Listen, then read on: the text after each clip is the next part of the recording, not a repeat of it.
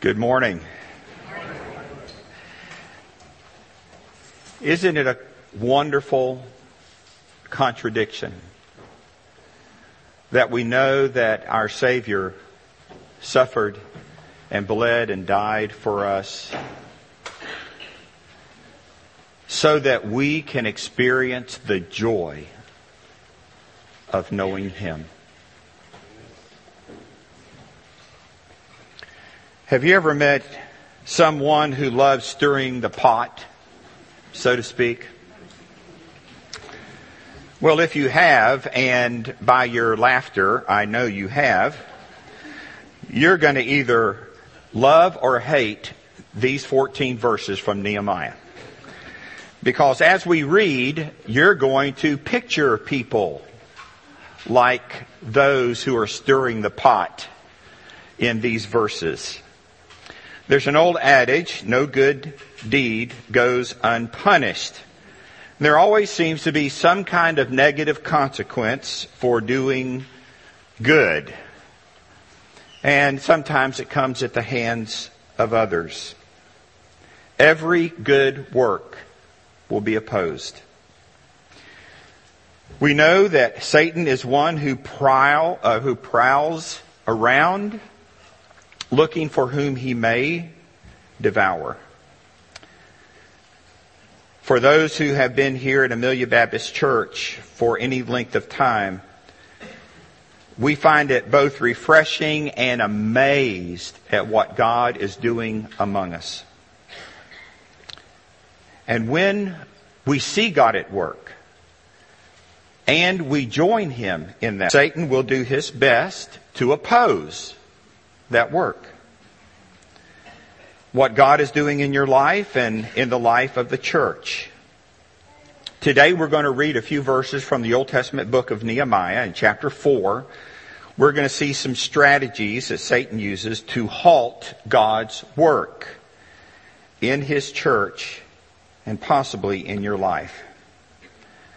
Now, I've said something like this before. When we speak of the enemy, we're not speaking about one another. It's a sad thing when people can worship together and across the aisle is a person that you are at conflict with. I'm sure that God is sad over those things. Being human, thoughtlessly say something that is discouraging. We are here to edify and to uplift one another, even when we talk to our children about joy and smiles and laughter.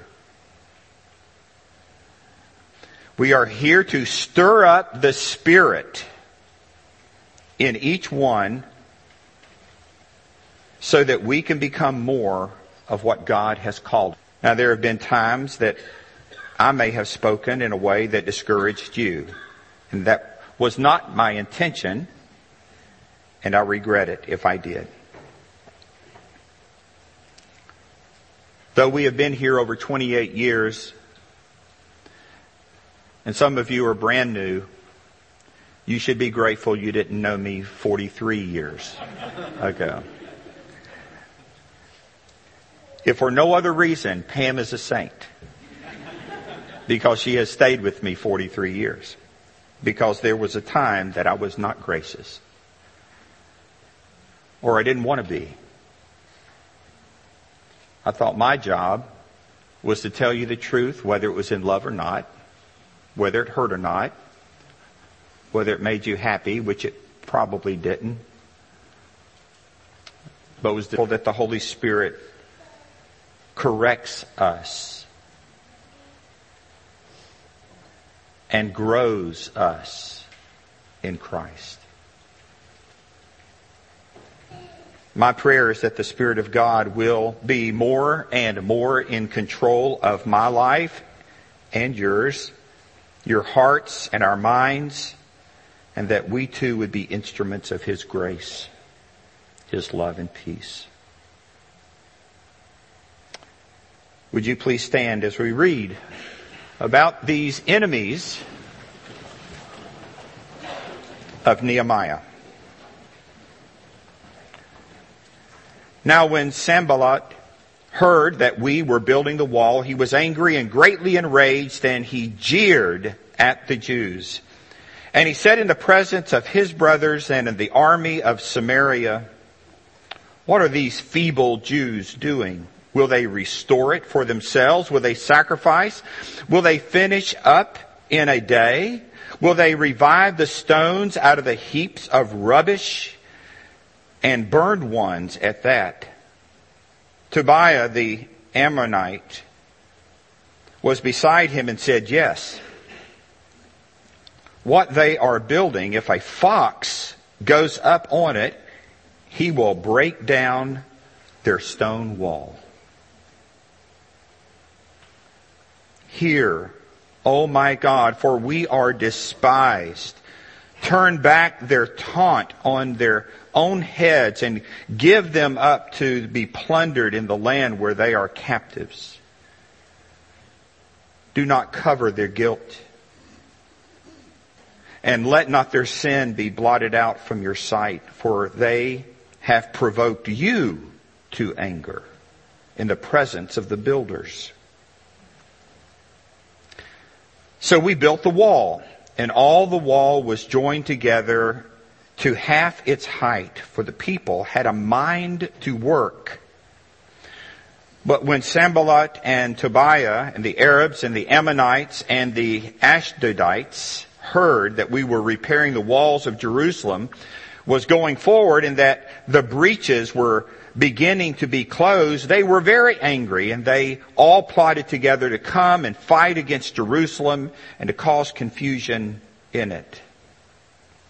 And we prayed to our God and set a guard as a protection against them day and night. In Judah, it was said, the strength of those who bear the burdens is failing. There is too much rubble. By ourselves, we are not able to build a wall. And our enemies said, they will not know or see till we come among them and kill them and stop the work.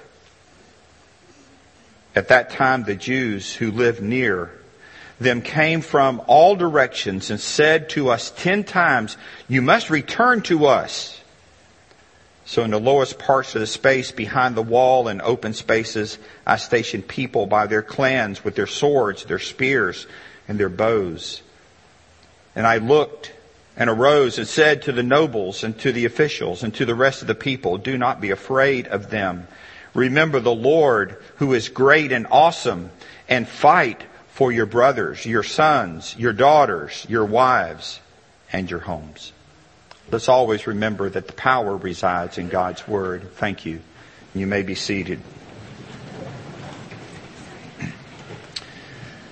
The first book that I read by C.S. Lewis was the Screwtape Letters. If you haven't read it, it is enlightening, amusing, and it's brilliantly written. It's a novel.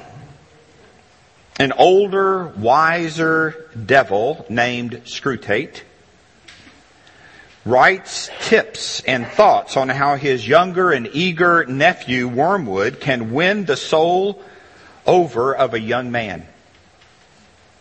Now, the young man throughout the book is the patient. The enemy is God. The Father below is the head of all demons. You see, Lewis is teaching in reverse. He offers the opinions, the philosophies, and the attacks from a demonic point of view. He called this style diabolic ventriloquism. Now, between letters 1 and 2, the patient becomes a Christian. So here are some of the themes that Lewis picks up on how Satan wants to discourage us or turn us back from the truth. Letter 1, make the patient obsessed with ordinary life. It is filled with obstacles that will try our emotions. How many times have you tried to talk with someone about Christ, but there's no interest because they're consumed with work, they're consumed with family, they're consumed with finances, they're consumed with medical issues? Letter 2. Make the patient disillusioned with church by pointing out people who are strange and hypocritical. And then, as a disillusioned person, he will think himself better than others who go to church. Now, our associate Adam often tells us that people come here and they felt strange at other churches, but they feel at home here. So we are a church full of strangers that are strange. And my response to that is that God called us to be a peculiar people. So we're living up to the expectation. But we don't mean to be hypocritical. We're just human who makes mistakes. In letter 7, Screwtape tells Wormwood, keep the patient ignorant of the resistance, that means the devil against God, by making him an extreme patriot or an extreme pacifist who regards his view as the most important cause in Christianity. Now remember, this was written right around World War II, and that was the big Christian political conflict at that time. Do we engage against evil, or are we pacifists? And what the devil wants to do is to make these issues more important than the real issue. We need to keep our eyes on the real enemy and not the political ping pong that goes on in our nation's capital. Letter 10. Don't underestimate the power of very little sins, because the safest road to hell is the gradual one.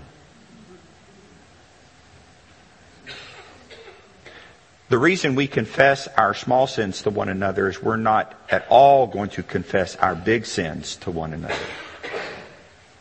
You remember what Ravi Zacharias reminds us: sin will take you further than you want to go, keep you longer than you want to stay, and cost you more than what you want to pay.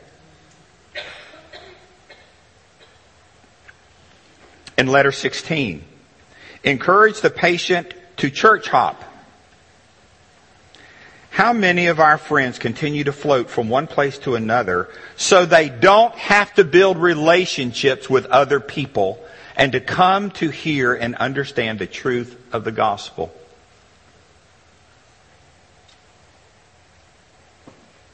It takes time to build relationships and a personal accountability. And most of us know, without lasting relationships with people who really know us,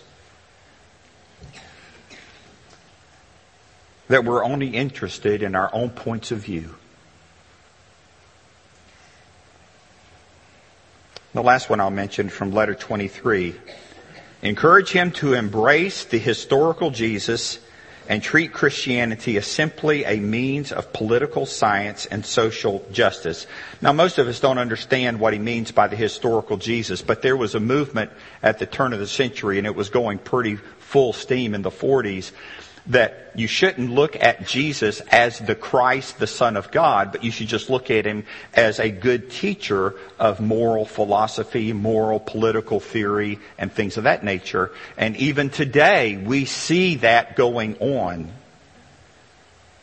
You see, the identity and economic ideas of Marxism, whether they're baptized in Christian terminology or not, is still Marxism.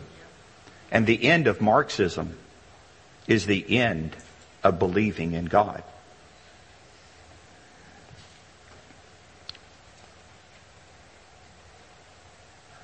Now, one quote that I came across by Lewis, and I didn't know it earlier, but upon reflection, really addresses something that's been a part of my life in a negative way.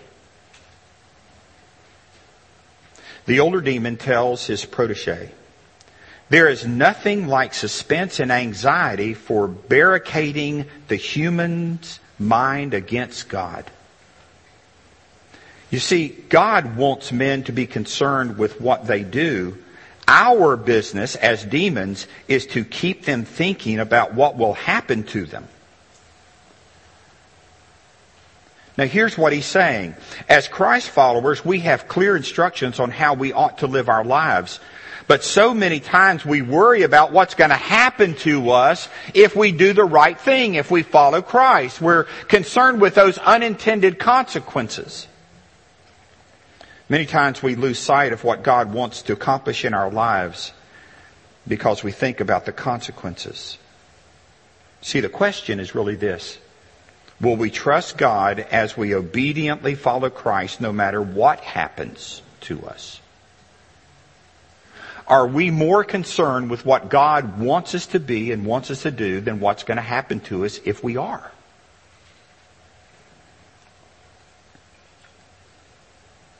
So what are some things that we can learn from this chapter? Like so many attacks, it begins with words. It's kind of a psychological warfare is what you see in these first verses in 14. What are these feeble Jews doing? He has a bunch of questions. Basically, he's saying, you're not wall builders. You're as feeble as old men and women and little children. The task is beyond you. Will they sacrifice? In other words, are they going to be more religious? Do they think that's going to help them? Do they think that offering a few sacrifices in the temple is going to be magic somehow? Isn't that true? How some people think if they go to church or do the right things in church that magically their life is going to somehow get better? Will they revive out of the heaps of burned stones a wall? And Tobiah, love his analogy. This word for fox is little fox. It means a pup. Maybe it weighs maybe a pound or not. And what he's saying is their wall is going to be so unstable and so bad that this little puppy could climb up on the wall and the whole wall will come down. Psychological warfare has always been a part of war. But the point is to discourage. And discouragement is universal. I don't need your help to be discouraged. And thank you for not participating. None of us are immune from discouragement. It reoccurs. There's no immunity. You can't take a shot and say, okay, I'm never going to be discouraged again. We will become discouraged over and over again. And it's contagious. Don't you just love being around discouraged people? Misery loves company. They love to knock on your door and tell you what's what. And you know, it spreads like so many diseases. It just takes a little casual contact. And then you wonder, what happened to your joyful day?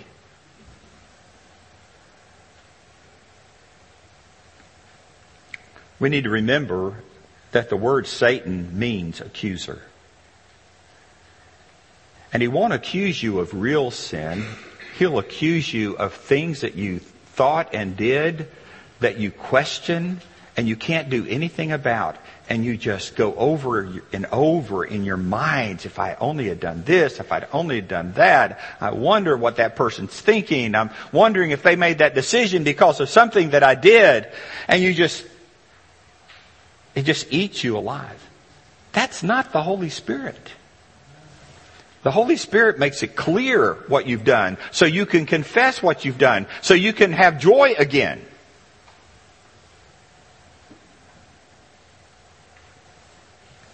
Every time we read about Sanballat, he is standing against the work of God. He's rejecting, he's ridiculing everything that Nehemiah is trying to accomplish. Someone has said that the word ridicule is the language of the devil, and it's true.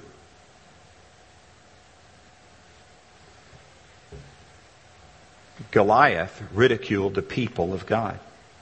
He ridiculed David. The people and the soldiers mocked and ridiculed Jesus at his trial.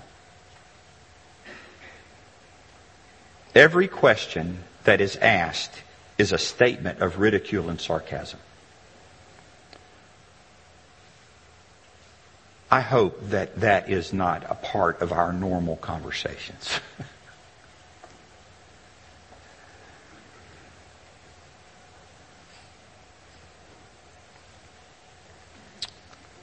What's interesting is that they don't stop with words.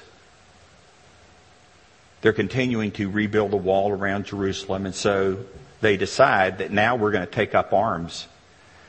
See, at some point, the enemy, Satan, when he sees that words of ridicule and jeering and sarcasm and accusations aren't working, then there can be physical issues, physical harm that can come. In verses 7 and 8, and when Sanballat and Tobiah and the Arabs and the Ammonites and the Ashdodites heard that the repairing of the wall of Jerusalem was going forward and that the breaches were beginning to be closed, they were very angry, and they all plotted together to come and fight against Jerusalem and to cause confusion in it. The reason all these people are mentioned is they are coming from the north, they're coming from the south, they're coming from the east, and they're coming from the west. Warren Wiersbe makes an interesting observation.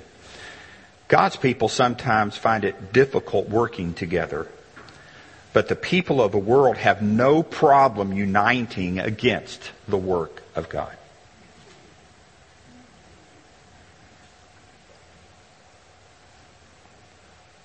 Sometimes discouragement doesn't come from the outside. Sometimes it comes from the inside. In verse 10, it says, in Judah it was said, the strength of those who bear the burdens is failing.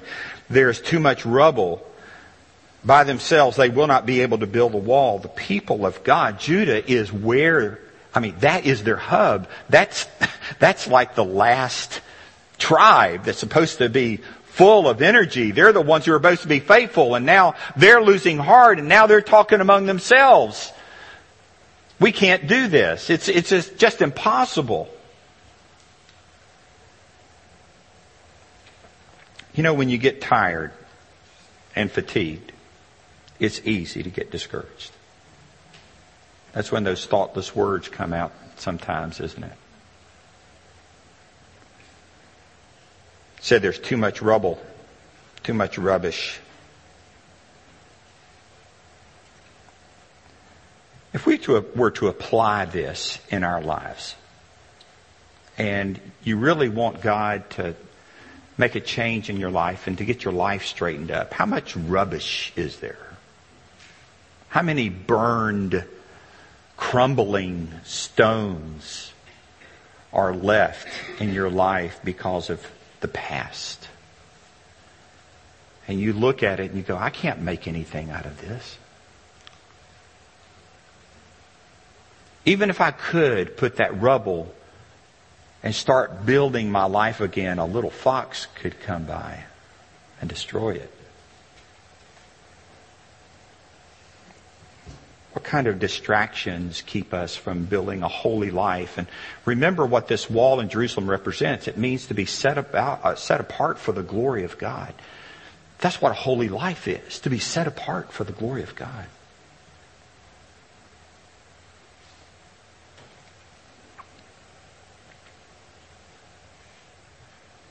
I was talking with someone just this week, and he was mentioning how his mind is just not at ease in his mind. And then the truth came out. Now, this isn't the only thing. And we're friends. Basically, I'm watching too much news. Watching too much news. And so we talked about the verse in the New Testament that says, think on these things. Those things which are true. Those things which are noble. Think on these things. trials? What rubble is in your life that's pressing you? What trials are you suffering? Yes, maybe from past decisions, your walls have been demolished, and now you are seeking to build those walls back up in your life, but you see the rubble and you don't know how you're going to be able to do it. Well, the truth is, here's the truth. What the accusers said about the people, you're feeble. You know what the New Testament does with that? Blows it up. The New Testament says, in my feebleness, in my weakness, Christ is made strong. You see, if it's left up to us to build our lives back together again, there's going to be a lot of foxes that's going to tear down our walls. But that's not who we are to count on. It's Christ who rebuilds our life. We come to Christ and old things are passed away, and behold, all things become new. That's the process of sanctification. It's something that the Holy Spirit does in us, not what we do for Him. The last tool that I see in these verses is fear. Verse 14, and I looked and rose up and said to the nobles and to the officials and to the rest of the people, do not be afraid of them. Remember the Lord. Fear. My life has been full of fear. And it's kept me back. It has. I am so grateful that I have been surrounded by men through the decades who have built up confidence, not in me, but in Christ in me. Not that I have confidence in myself. I am feeble. I don't want to be the one to build my life back up from the ruins. I want Him to do that. He is the one who is our refuge and strength. We sang about that in all the songs earlier in the service. You know, we need to be careful what we pray for. I'm sure you've heard about the story in the jungles of Africa. A man was being pursued by a hungry lion, and he could feel that lion's breath right on the back of his neck, and so he just threw out a prayer to God, Lord, make that lion a Christian. And within a few seconds, this man, he couldn't feel the heat of the lion back on his neck, and he had enough courage to turn around, and he saw the lion on his knees, praying. And he thought, God answered my prayers. And so he got close enough to the lion to hear what he was praying, and he said, bless, O Lord, this food that I'm about to receive.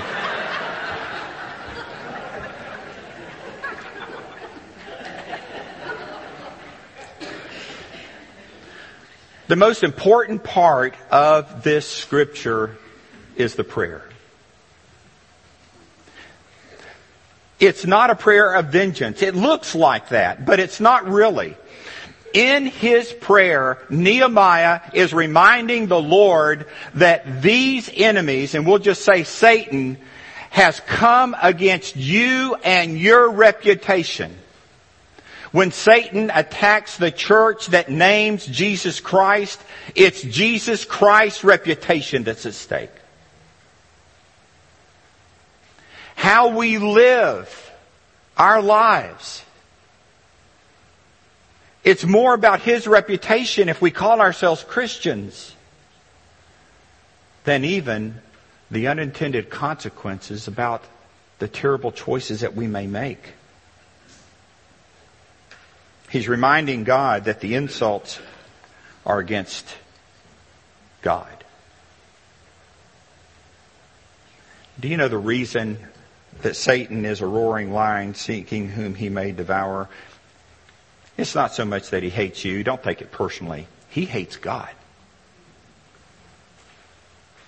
And you represent Christ here on earth. He wants you to fail, and He wants me to fail because He wants God to fail. John Piper wrote a list of 10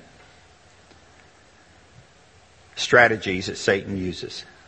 It's a good article. Number 1, Satan lies. And we believe the lies. He blinds the minds of those who don't believe. How often have we tried to talk to someone about Christ and they just can't see the beauty? He masquerades as costumes of light and righteousness. He's all in the churches. He looks great. He does signs and wonders. He tempts us to sin. He plucks the Word of God out of our hearts and chokes the faith. He causes some sickness and some disease. He's a murderer. He fights against those who share the gospel. And he accuses us before God. All these are illustrated in Scripture.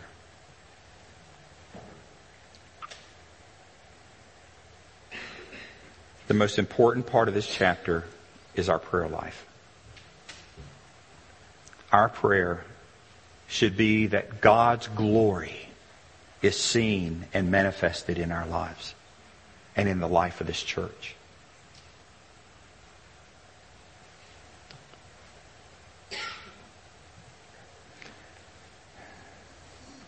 At the time it was completed in 1937, the Golden Gate Bridge was going to be the longest suspension bridge in the world. During the first phase of the project, 23 men fell to their deaths in the water. Things were going from bad to worse because they had no safety devices, and so they decided to make some changes.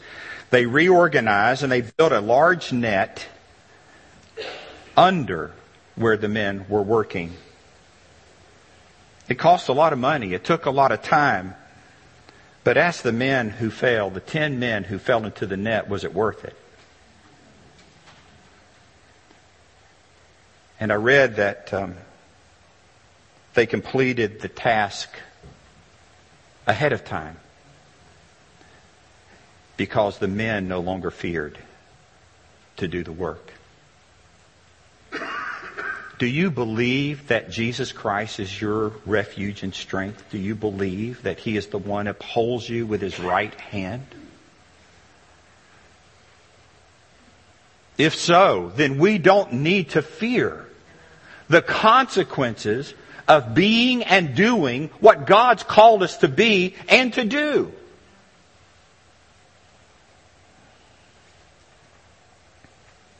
And for those who don't know this great God, all I just say is look at Jesus. Just look at Him. Not as an example of a great philosopher, as a great teacher, but He was the Son of God who made Himself a servant all the way to the cross so that we could have the joy of being in His presence. What else are you going to do with your conscience and the sin that tangles up your feet and mixes in your mind the things that you want to do? Behold, all things are new. Old things are passed away. And He's not just fire insurance. He makes you new. He changes the way we think. He changes the way our desires, what we want in life. And it's because of His grace.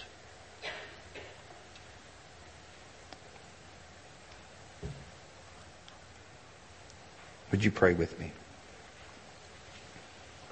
Father, we have so many things to confess, and we have so many things to be thankful for. But we're most thankful for your grace. And that even though our lives have been torn down and our lives look like burned stones, you put us back together again. And you build us stronger than we've ever been. And then you keep us. And you hold us fast. Father, we thank you for that promise. In Jesus' name, amen.